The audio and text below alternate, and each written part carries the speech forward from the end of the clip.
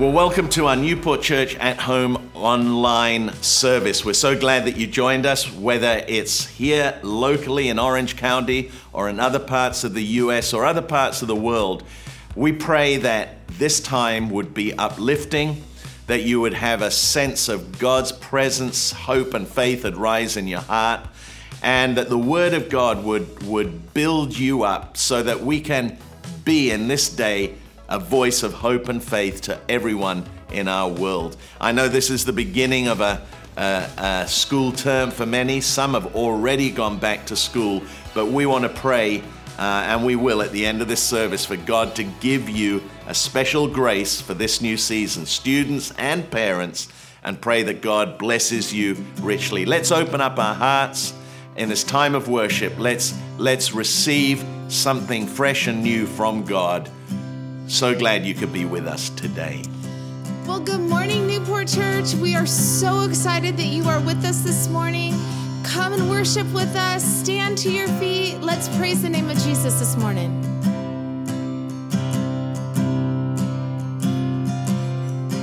And people come together, strangers, neighbors, our blood is one. And children of generations, of every nation, His kingdom come.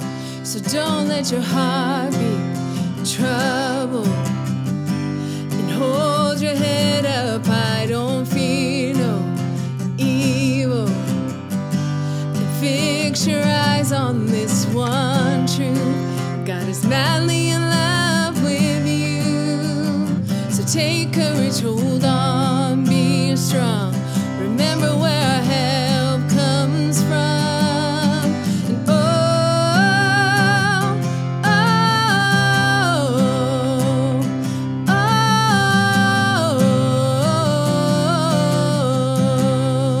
And sing Jesus. And Jesus, our redemption and our salvation is in His blood. And Jesus, light of heaven and friend forever, His kingdom come. So don't let your heart be in trouble, and hold your head up high. Don't fear no evil, and fix your eyes on this one truth: God is madly in love with you. So take courage, hold on, be strong. Remember where our help comes from. And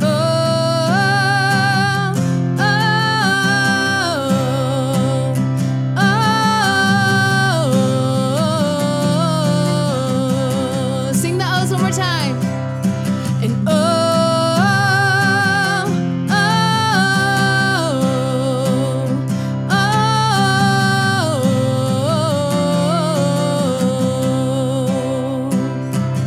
swing wide, all you heavens, let the praise go up as the walls come down. All creation, everything with breath, repeat the sound. All His children, clean hands, pure hearts, good grace, good God. His name is Jesus. Sing it again, swing wide, all you heavens, let the praise go up as the walls come down. All creation, everything with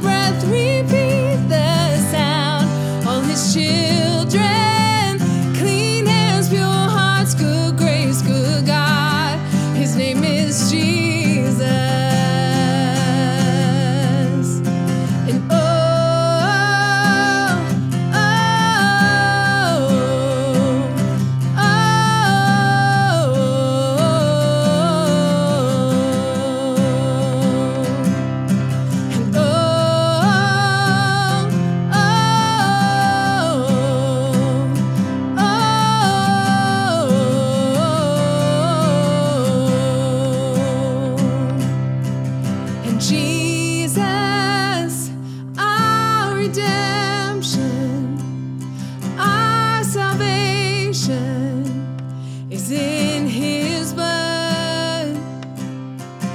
And Jesus, light of heaven, friend forever, His kingdom come.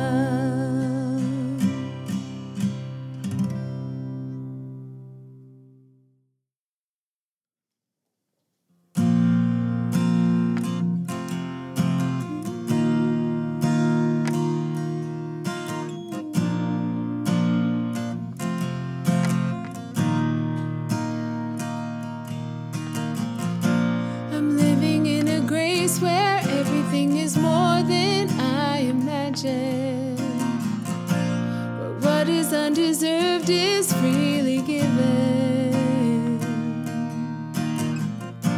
All my regrets and my failures, all of my wrongs have been left at the cross. Now all that remains is the Father's love. Oh Lord, you take me as I am. Over and over you call me yours again. You see it all, still you want me. How you love me, how you love me. Your kindness and mercy remind me how you love me, how you love me as I am. So let us be together, seated at your table in communion. Everyone is equal in your presence. 'Cause where I am from or where I've been, the way that I lived or the color of skin, nothing will change how the Father loves me. Oh, you take me as I am. Over and over you call me yours again. You see it all, still you want me. How you love me, how you love me. Your kindness and mercy remind me how you love me, how you love me as I am.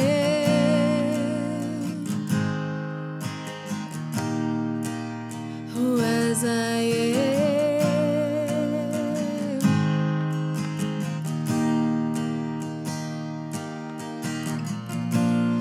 Oh Lord, you take me as I am.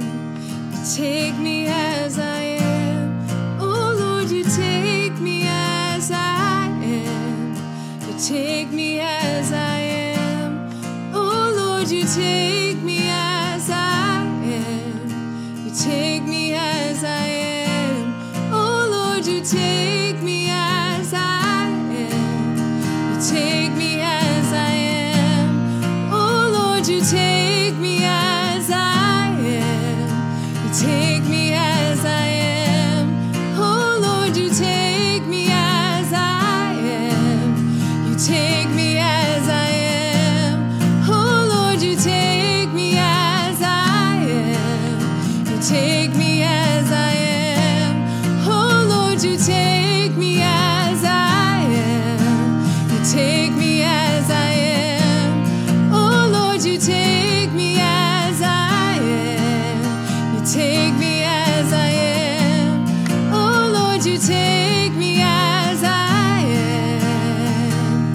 'Cause oh Lord, you take me as I am. Over and over you call me yours again. You see it all, still you want me. How you love me, how you love me. Your kindness and mercy remind me how you love me, how you love me as I am.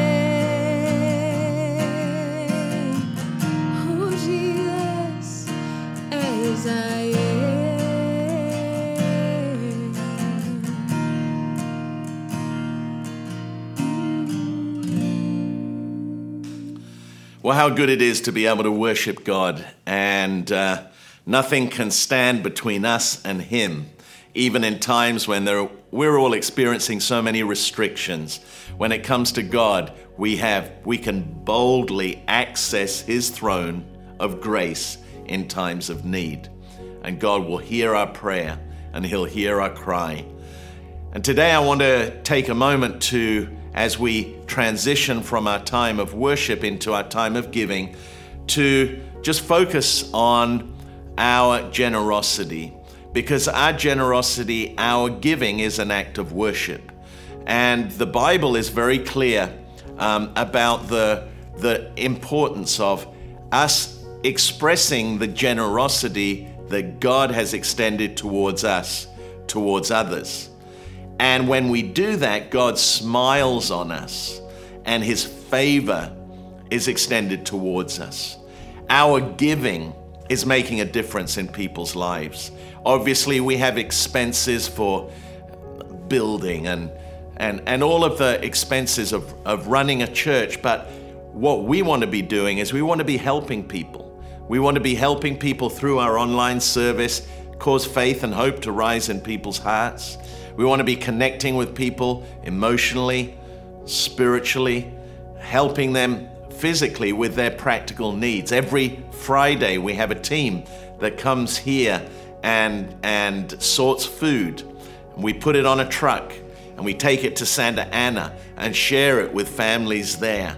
And we've been able to share the Word of God with them. They're hungry, not just for physical food, but they're hungry for spiritual food. People have been responding. People have been joining us online for our Spanish service.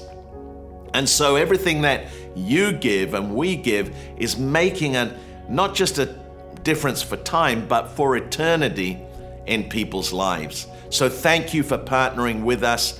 It's such a blessing to be a blessing to others, because God has blessed us. And as I close in prayer, and going on the screens, of course, are a number of different ways that we can participate with giving our donations, tithes, and offerings. I want to close with this passage of scripture. I love it in Proverbs 11 to encourage you as you give. God says, there is one who scatters or sows their seed and increases more. There is one who withholds more than is right, holds on to what they have, but it leads to poverty. The generous soul will be made rich, and he who waters will also be watered himself. What a great reminder that is of the fact that when we give, God promises that we will increase more. We not only help others, but God blesses us in return. We will never lack for our generosity, but God will always bring it back to us. And he that waters others will themselves be watered. I pray that that's an encouragement to you. Thank you once again for your generosity. Let me pray for you now. Heavenly Father, we thank you that everything we have comes from you. In fact, when we give to you, we simply are giving back to you what you've given to us and entrusted to us. I pray that for everyone who gives, Lord, you will honor the promise of your word, that for those who are tithing, you'll open the windows of heaven. For those who are giving, you will give back to them. For those who bring their offerings, Lord, may you multiply the seed that they sow, and in it may many lives be touched and changed in this time of need, but also a great time of opportunity for us to be the difference in our community. We thank you for it in Jesus' mighty name. Amen. Amen. God bless you. Thank you for your generosity. We love and appreciate you greatly.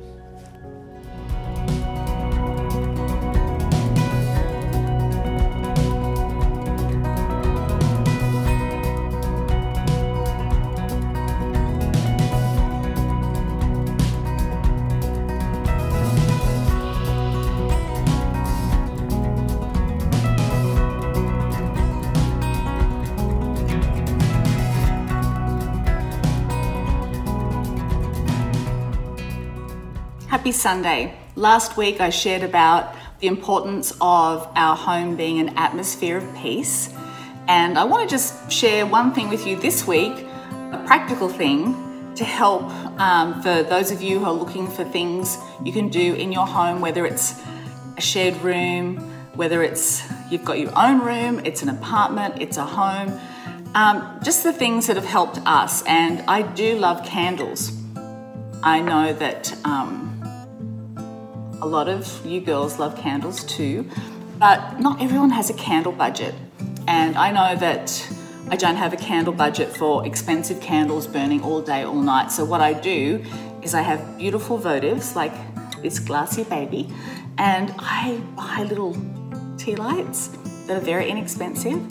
But I do love candles, and it's not a religious thing in our home at all. And I wanted to share some thoughts about how important, candles are, and lamps and torches in the Word of God. Proverbs 20:27, it says this: "The human spirit is the lamp of the Lord that sheds light on one's inmost being." The Hebrew word for candle means any kind of candle, lamp, or torch. So I love the thought of this because, number one, the candle, the light, is used as a figure of conscience. Secondly, it is used as a Christian example. Matthew 5:14-15 says this: "You," that's you and me, "are the light of the world. A town built on a hill cannot be hidden. Neither do people light a lamp and put it under a bowl.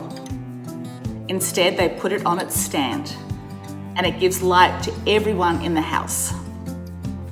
And thirdly, it is used as a picture of prosperity.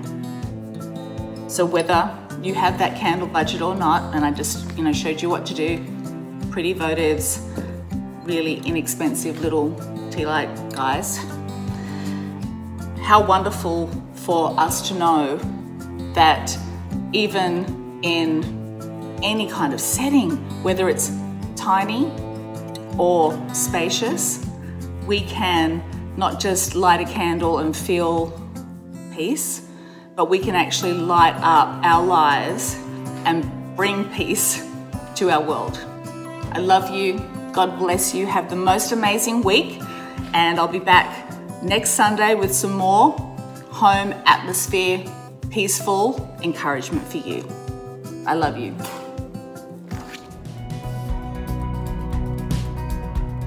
Well, we're continuing with our series, We've Never Been This Way Before. And we're looking at the story of the nation of Israel as they were about to enter into the promised land. And this is what Joshua said to the people.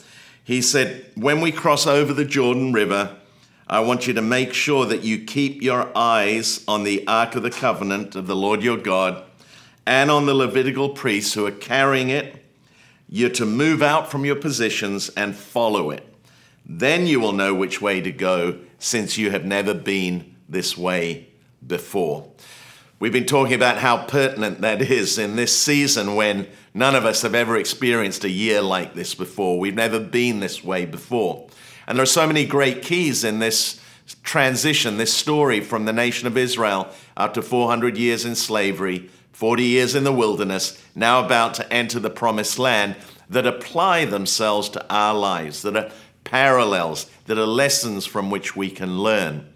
And as we've been looking at this, we've been looking at certain key things that were vital for them to possess the promise that God had for them and the promise that he has for us in exactly the same way. The same principles apply. First of all, they should keep their eyes on the Ark of the Covenant, keep their eyes on God. They should value God's presence more than anything else. Secondly, they should be careful to do everything God told them to do.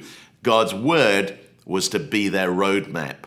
And then thirdly, it was going to require them to take steps of faith. And God promised wherever they put their foot, God would give to them. And the amazing and most significant example of that was when the priests put their feet in the waters of the Jordan River. They stopped upstream and they were able to pass over on dry land into the promised land. Well, when they got there, God said, okay, I've been doing many of the things that you've experienced, many of the miracles I've done for you. And now I'm going to require you to walk for yourselves now that you're in the land. I carried you, and now I want you to walk yourselves. I fed you, now I want you to feed yourselves. I fought for you, now I want you to fight for yourselves. I managed everything for you in the wilderness, now I need you to manage the land for yourselves. And so today I want to talk about the next thing that God asked his people to do. For those four things. And then fifthly, God wanted them to establish their identity in the land themselves. God wanted them to establish their identity in the land themselves.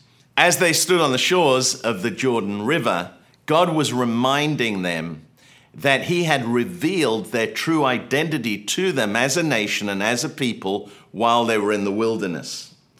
He was reminding them that it was there in the wilderness during that 40-year period that he revealed to them who they were. He revealed to them their purpose as a nation. He revealed to them who he created them to be. And it was there that he gave them their religious law, their moral law, and their civil law, all of which was an expression of their identity as the people of God. The number 40 is significant because 40 years in the Bible is a generation. And it was here in the wilderness during that 40 years that the new generation was born. And they were born with a clear understanding of their identity. And that was the key to their success. Now, what God was saying is, now you know your identity. When you go into the land, you are going to have to establish that identity for yourselves in the land that I'm giving to you. And this is going to be different. It's not going to happen in the isolation of the wilderness where there were no other cultures, no other ideologies, no other distractions, where they could learn and become endued with all of the aspects of their identity as a people. No, he said this is going to happen in the melee, the mix of multiple peoples, of cultures, of ideologies and religions. And God was reminding them that they are going to be hostile towards you. It's going to be a hostile environment that's going to try to strip you of your identity. It's going to be a seductive culture that's going to try to draw you into its sphere and influence you and water down your identity. And it's going to be an idolatrous land of many gods that are going to divert you or try to divert you from the true worship of the one true God. God was reminding them that there was an enemy who wanted to resist them and wanted to resist the establishment of their identity because their identity was central to their purpose as a nation. It was central to God's plan of salvation for the world, and it was central to the power that God would reveal on their behalf. And that's what the enemy has been doing since the beginning of time. We are born as new Christians, as followers of Christ, with a new identity. And that identity is so important to our success. And if we lose our distinctive, which the enemy will try to do, if we become like everyone else, if we become assimilated into the prevailing culture, we will forget our purpose and we will forget the part that we play in God's plan. And that has been the enemy's strategy from the beginning of time. Israel's greatest battles would not only be fought on the battlefields, but they would be fought in resisting the influence of the religion, the culture, and the morals of the land that they were possessing. And God was reminding them the key to your success is your identity. Don't lose it.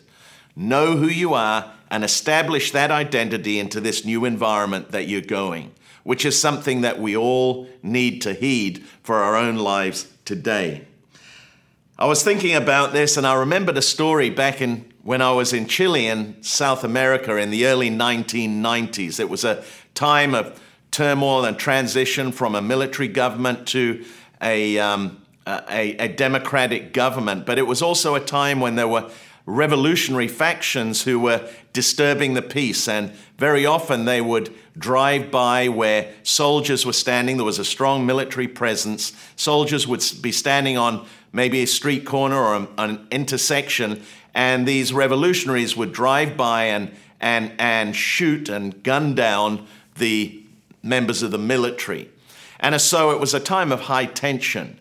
And I can remember one evening we had been in Rancagua, which is south of Santiago, driving back to Santiago with some missionaries, and we made a wrong turn, and we ended up, as we made that turn, in a dead-end street, and all of a sudden the floodlights all around us went on. We were facing a barrier, and a soldier stepped out of the darkness, out of the shadows, along with a German shepherd that was barking and snarling at the window, and he had his finger on the trigger of the machine gun. He was looking somewhat nervous, and all of us had this moment where time seemed to freeze, where we wondered whether he was going to, in his concern and maybe his fear for his own life, was going to shoot before asking a question. And he shouted to us, "Identifícase," which means identify yourself. And Chris Grace, who was the missionary driving the car, he wound down the window slowly and said, "Somos misioneros y estamos perdidos." In other words, we're missionaries and we're lost. We made a wrong turn. And you could kind of see him relax a little bit. But what he wanted was he wanted us to identify ourselves. He wanted to establish our identity because he didn't know whether we were friend or foe. Our survival depended upon our ability to establish our identity. And it made me think of this time in Israel's history when their identity would determine their survival. Their identity would determine their success. When they went into the land, who were they going to identify? Were they going to identify themselves with their God who gave them their identity? Or were they going to identify with the Canaanites and the multiple religions and cultures that were going to try to draw them into their sphere? I think another great example is if you or I were to visit a foreign country, we would need to take some form of identification. We'd need to take a passport of some kind. And that passport would be necessary for us to have access to that nation, to be able to go through customs, to be able to enter the country. And that passport would first of all identify where we're from, our nationality. The passport would identify our nationality, where we were born. So the nation that we identify with. And then secondly, it would establish our identity, who we were, what we looked like, our unique features, and all of that information that is on there that establishes our actual identity. And so that identification of our identity and our nationhood or our nationality gives us access to that country. And depending upon that, whatever passport we have, it determines the rights and the privileges that we have or we don't have, how long we can stay in the country, whether we can work or whether we're permitted to work in the country or not, what kind of work we're allowed to do, all of which are determined by that passport, which is identifying us as a unique individual from a specific country. So our identification and our identity determine what we have access to or not. And as the nation of Israel were going into the promised land, their identity as a nation under God, their identification as a people who'd been chosen by God was so important for them if they were going to establish themselves in the land and possess the promise that God had promised to them. Israel's success and survival was dependent upon that. And so they had to establish themselves. They had to distinguish themselves from the other peoples and the other tribes and the other nations that were living in the land. They had to define themselves. They had to separate themselves. They had to identify themselves as different from everybody else. And in fact, the basis of their nationhood was in fact their difference, their differential. God had said to them, you are a holy nation. Now, often we think of holiness as to do with our behavior, and of course it does. But holiness fundamentally means to be set apart. And so God said, I want you to set yourselves apart as a nation under me. And if you do, if you set yourself apart, then you're going to know success in everything that you do. But it is going to mean that you're going to be different. Leviticus 20 verse 26 says, you are holy to me. You are to be holy to me because I, the Lord, am holy, and I have set you apart from the nations to be my own. So they were different by design. I think it's really important that we understand that as believers, we are different by design. Our differential is our relationship with God. Our differential is that we have been touched by the power and the presence of God. We've been transformed. Our differential is that we are people who have different values, who have a different view on the world, who see our world through a different lens. And this was what God was saying to them. This is fundamentally important for you if you're going to possess the promises that I have for you. And their identity as a nation was based on the fact that God had chosen them and set them apart. Listen to this, Deuteronomy 7 and verse 7. The Lord did not set his heart on you and choose you because you were more numerous than any other nations, for you were the smallest of all nations. Rather, it was simply that the Lord loves you and he was keeping the oath he had sworn to your ancestors. That is why the Lord rescued you with such a strong hand from your slavery and from the oppressive hand of Pharaoh, king of Egypt. This wasn't just that another powerful nation had invaded Canaan and taken possession of it, like the Assyrians did later, or the Babylonians, or even the Persians. No, and the Romans at a later time. No, this wasn't a more powerful nation. This was to do with them being a nation that was chosen by God, that was set apart by God, because God wanted them, had a purpose for them.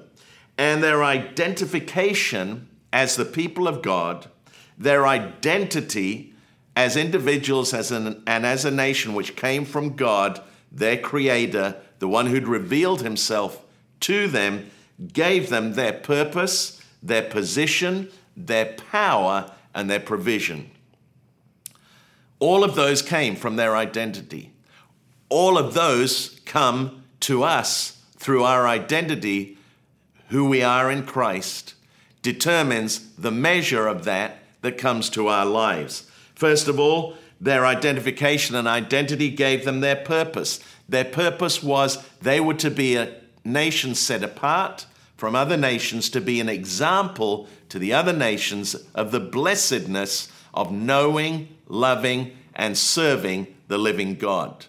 Their purpose was that through that nation would come the seed that God had promised to Adam in the garden after his fall, that there would be a seed who would come, who would bruise, who would tread on the serpent's head and bring redemption to mankind, speaking of Jesus. Secondly, their position. They were at the center of God's purpose and plan. God positioned them there. Their power, the power that they had that was beyond their natural strength and ability, came from their distinctive, that they were set apart, and God was the God who was with them in all of their battles. And then lastly, the provision that they experienced was the provision that God gave them Not only because he loved them, but God gave it to them for the vision that he had for the world. Provision from God always comes for our vision. So all four of those things came to them, but come to us when we understand our identity and when we identify with who God has called us to be as a people, our purpose, our position, the power that we experience and the provision that we have in our life all comes from our identity. And as long as they kept their identity and identify themselves clearly as God's people, they would succeed. Whenever they lost their identity, their sense of identity, whenever they began to identify with other peoples or other gods, they began to lose their purpose, they began to lose their power, their position, and their provision. Our identity is found in Christ. We can be so thankful that we have been touched by the love and the power and the grace of God. And in 1 Peter 2, 8-9, Peter talks about this. He talks about those of us who are not Jewish, who are not amongst those that were chosen by God, the Israelite nation. And he says, but you are not like that, for you are a chosen people.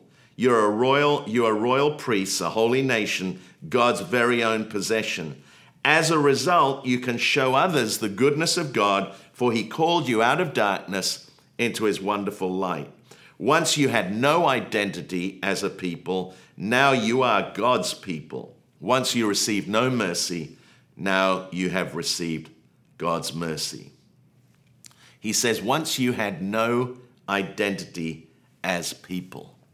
Our identity and the revelation of our identity and the revelation of how our identity sets us apart and our revelation that our identity makes us different is the key to all of the blessing that we see that the nation of Israel experienced, because they understood that they were different by design. And when God calls us, when God sets us apart, when God does a work in our lives, after God has rescued us, He sets us apart to be extraordinary, not just ordinary. He sets us apart to be different, not like the rest of the world, all following different philosophies, different ideologies. He calls us and sets us apart to be distinctive and uniquely distinctive. None of us should be surprised if people say to us from time to time, what is it about you? There's something about you that's different. Well, that difference is the Spirit of God on the inside of us. The difference is that our lives have been touched by Jesus. The very nature of our identity in Christ, who we are in Christ, makes us different. We are set apart. We are uniquely different. We don't think the same way as we used to, or the same way that many others think. Our worldview is different. The way we see our world is very different because we see through the lens of God's purpose and design for mankind. And so it's in Christ that we find our identity.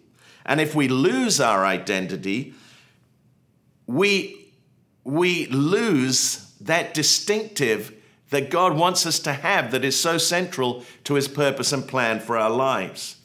When we are no longer different, we lose our distinctive and we begin to lose our identity, who we are in Christ. But our identity sets us apart in our thinking, our values, and sets us apart in our faith from all of the other prevailing cultures in the world.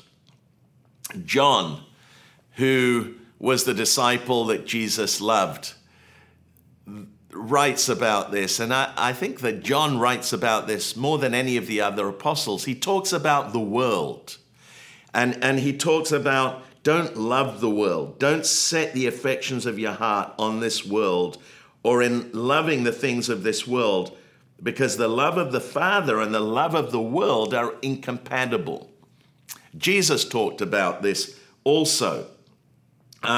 He talked about this to his disciples. He said, the world would love you as one of its own if you belonged to it.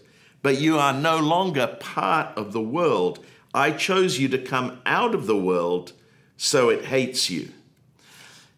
In other words, what Jesus and what John is echoing is that the world is the word for the world is the Greek word cosmos, which literally means the world system. In other words, as followers of Christ, as those who have our identity in Christ or in God, like the Jewish people in the Old Testament, as Christians in the New Testament, we are different because our framework of reference is not framed by the world system. The word cosmos, which means world system, is something that John is saying is incompatible with the differentials that make us who we are and give us our identity in Christ. And he talks about not being swept into the current of the cosmos. And I think it's so important that at this time, with all that's going on in our world and so many crazy things that are happening in our world, that we don't get, as followers of Christ, we don't get swept into the current of the cosmos, of the thinking of the world system that is so often so contrary to the very things that give us our distinctive and make us different as followers of Christ. And when we lose our identity, we lose our purpose. We lose our position. We lose our power. We lose the ability to receive the provision that God wants us to have for our lives. Jesus said, you are the salt of the earth. But what good is salt if it's lost its flavor? Can you make it salty again? It will be thrown out and trampled underfoot as worthless. The salt has lost its savor and its power when it ceases to have power to influence. What Jesus is saying is, we are called to be influencers in our world, not to be influenced by our world. Don't be influenced by the world. Be an influence in your world, is what Jesus is saying. And when the Israelites went into the land, God made it clear that they were going to have to fight for their identity as a nation.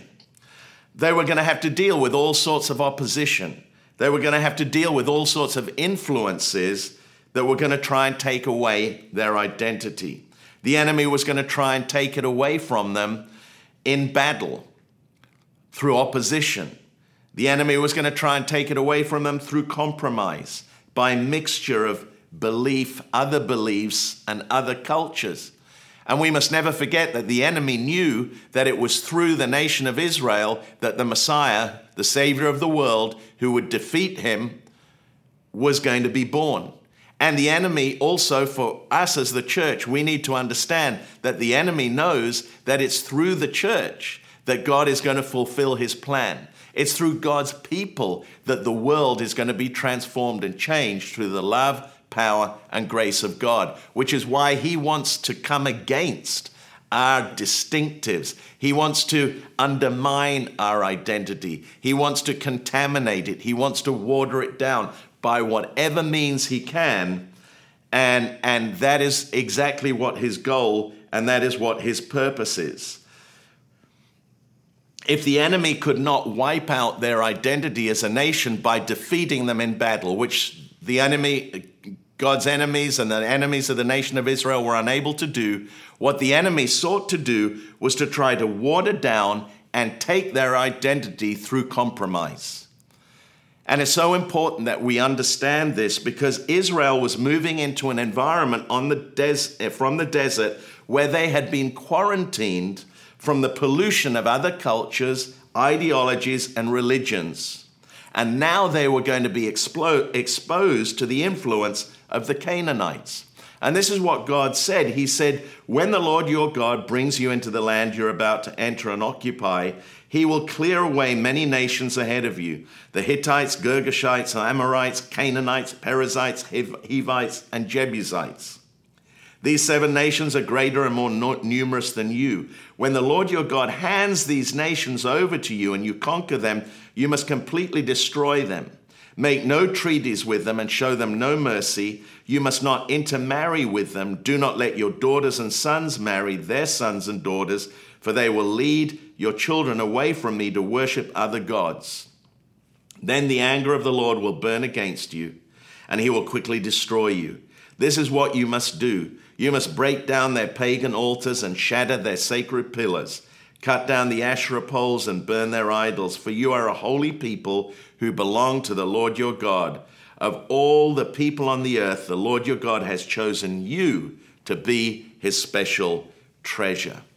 They were given very clear instructions.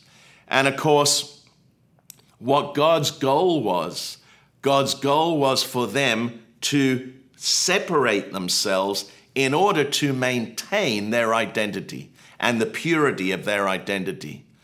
God knew that if there was mixture, God knew that if they intermarried, they would be influenced by them and their identity would be contaminated. And so the nation of Israel was to be a people that were not to be shaped by other ideologies and cultures, but to shape the faith, culture, and ideologies of the surrounding nations. That was God's end game. That was what God's plan was. And the major question was, the big question when Israel came into the promised land was, when they came into the land, were they going to identify with the Canaanites, or were they going to identify with the people of God? Were they going to find their identity in the gods of Canaan, or were they going to find their true identity in God? And from the moment they entered into the land, they struggled with their identity. Elijah talked about this when he was on Mount Carmel and he was confronting the prophets of Baal. And he said to the nation of Israel, you choose God, Yahweh, or choose Baal. And he said to them, how longer will you waver between two opinions?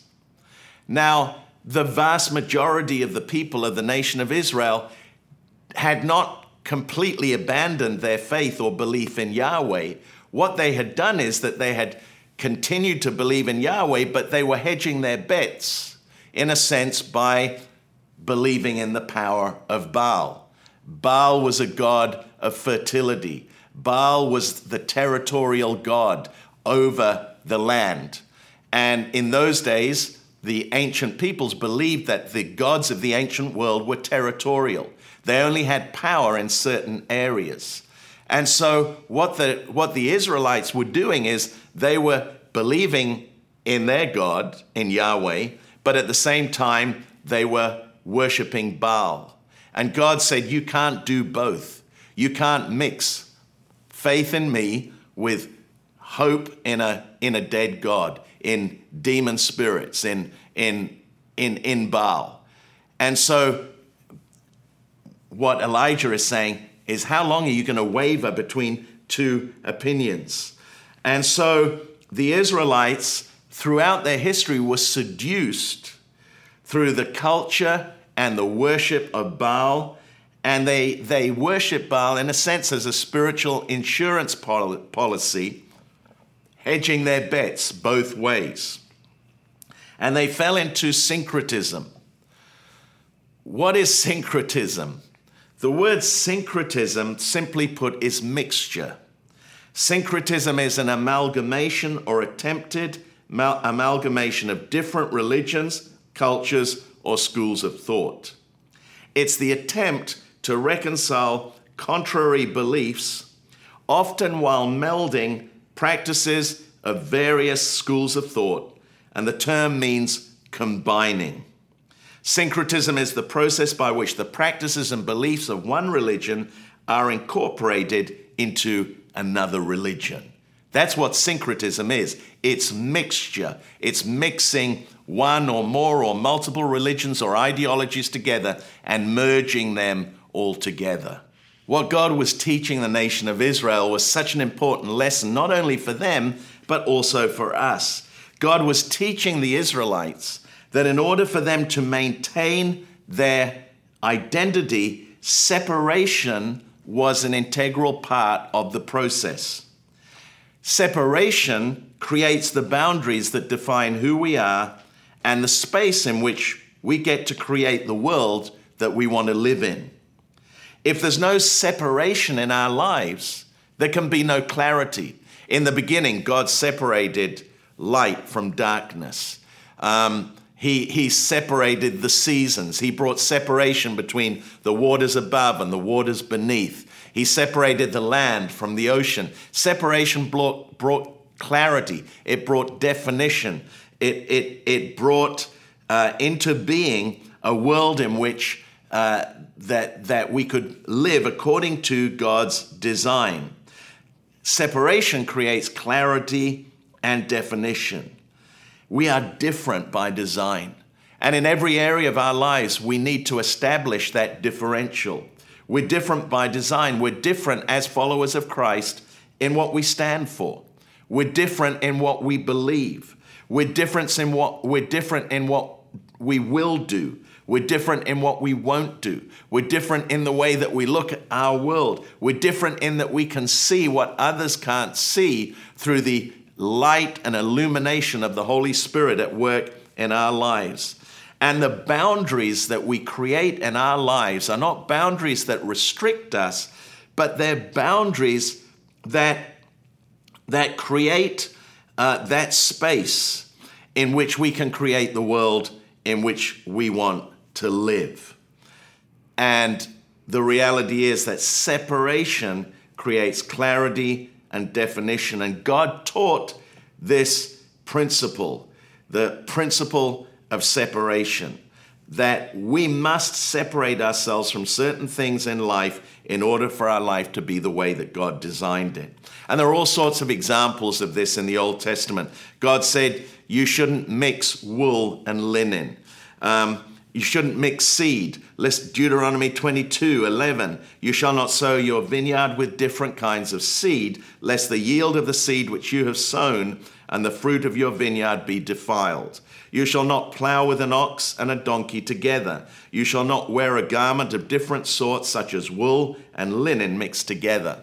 Well, those are very strange instructions. But what God is trying to communicate to his people is what mixture does. There has to be definition. There has to be separation. And he's using natural analogies from the natural farming world in order to bring a spiritual truth about the importance of being separate. Because the people of God did not separate themselves, and because they engaged in mixture of religion, of their worship, of their culture, they became polluted by the culture and religions of their day. And we read in the book of Ezra, after Israel's captivity and their return to the land, we read in Ezra 9:6, verse 1, that these things were continuing to happen. And the Jewish leaders came to Ezra and said, many of the people of Israel and even some of the priests and Levites have not kept themselves separate from the other people living in the land. They have taken up the detestable practices of all those other nations. For the men of Israel have married women from these people and have taken them as wives for their sons. So the holy race has become polluted by these mixed marriages. Worse yet, the leaders and officials have led the way in this outrage.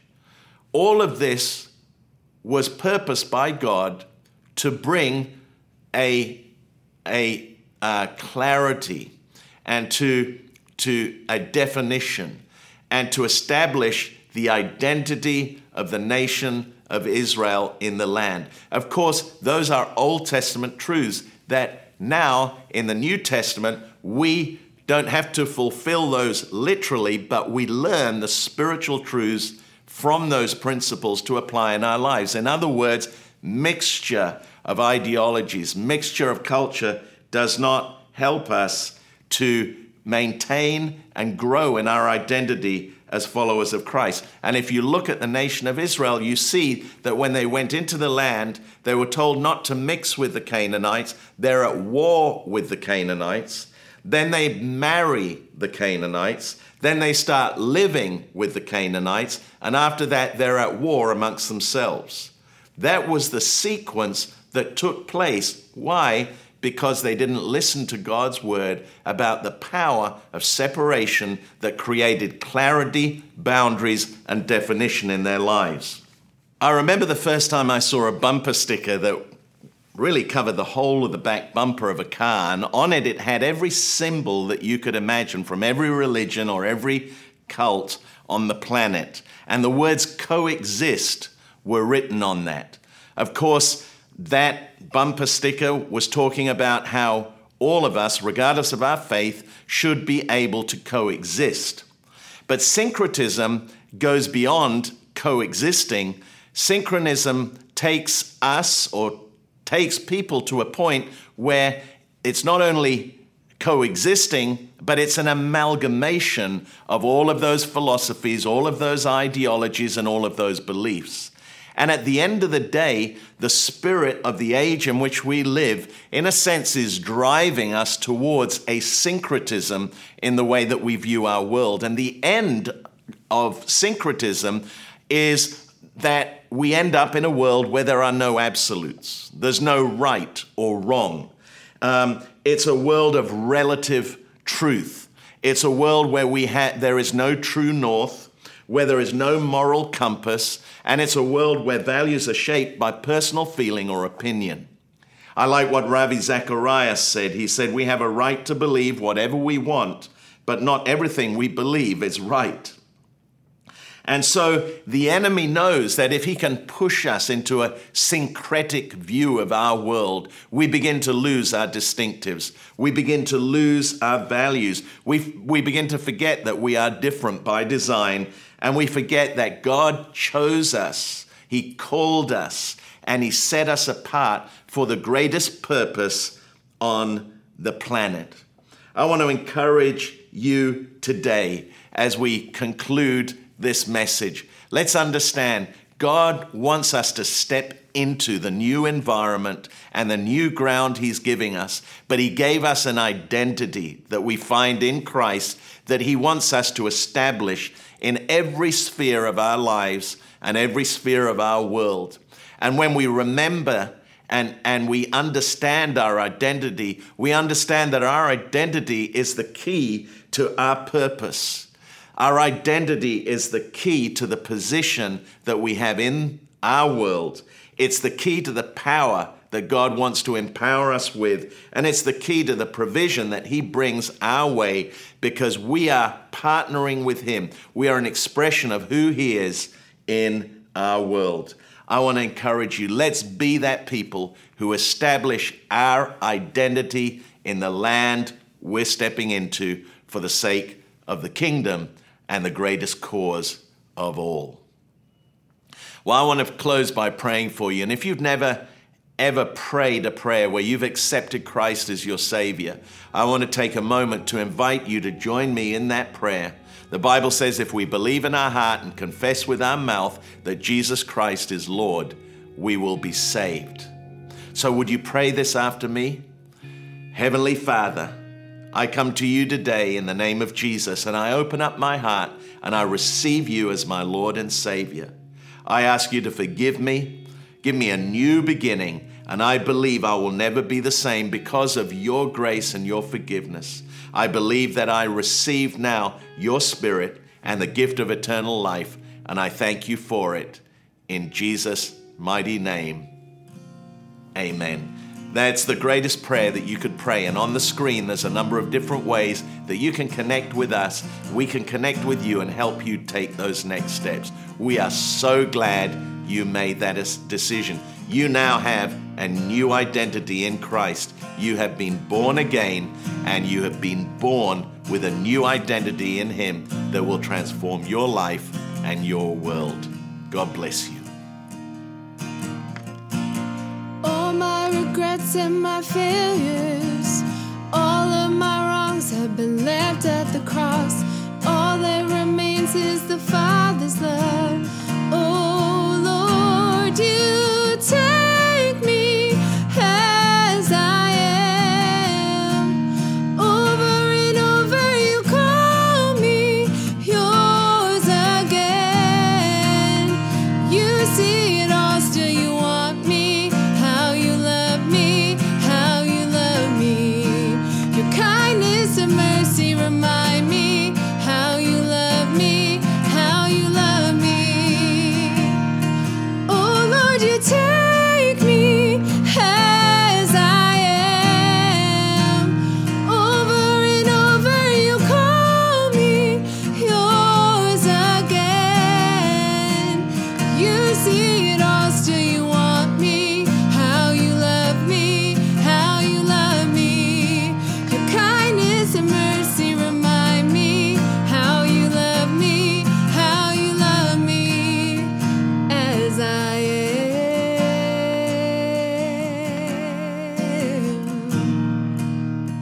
as I am.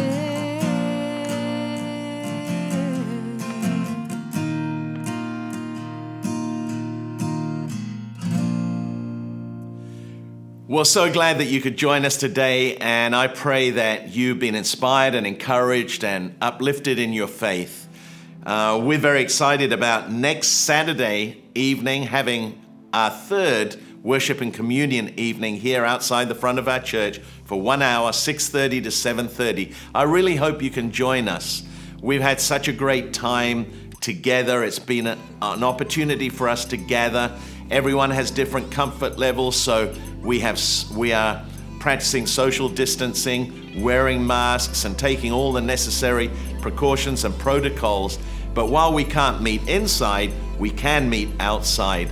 And they've been wonderful evenings that have been very refreshing, and we've had such a great response to them. Invite your friends, bring new people along, send the link to people, because I know it will be a great time, and we would love to have you join us. So let me close in prayer. I want to pray for the kids starting the new school year, or even those who have started as well, and include them as we go also. Father, I thank you for your grace and your goodness.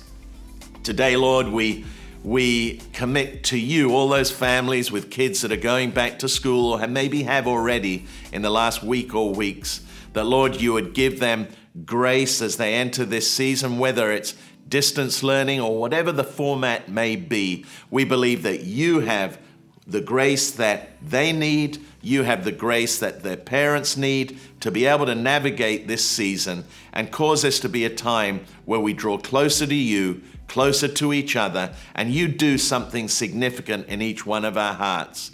I pray, Lord, for each and every person as we go, Lord, that your hand would be upon them. Lord, that you would give them grace, that you would give them favor.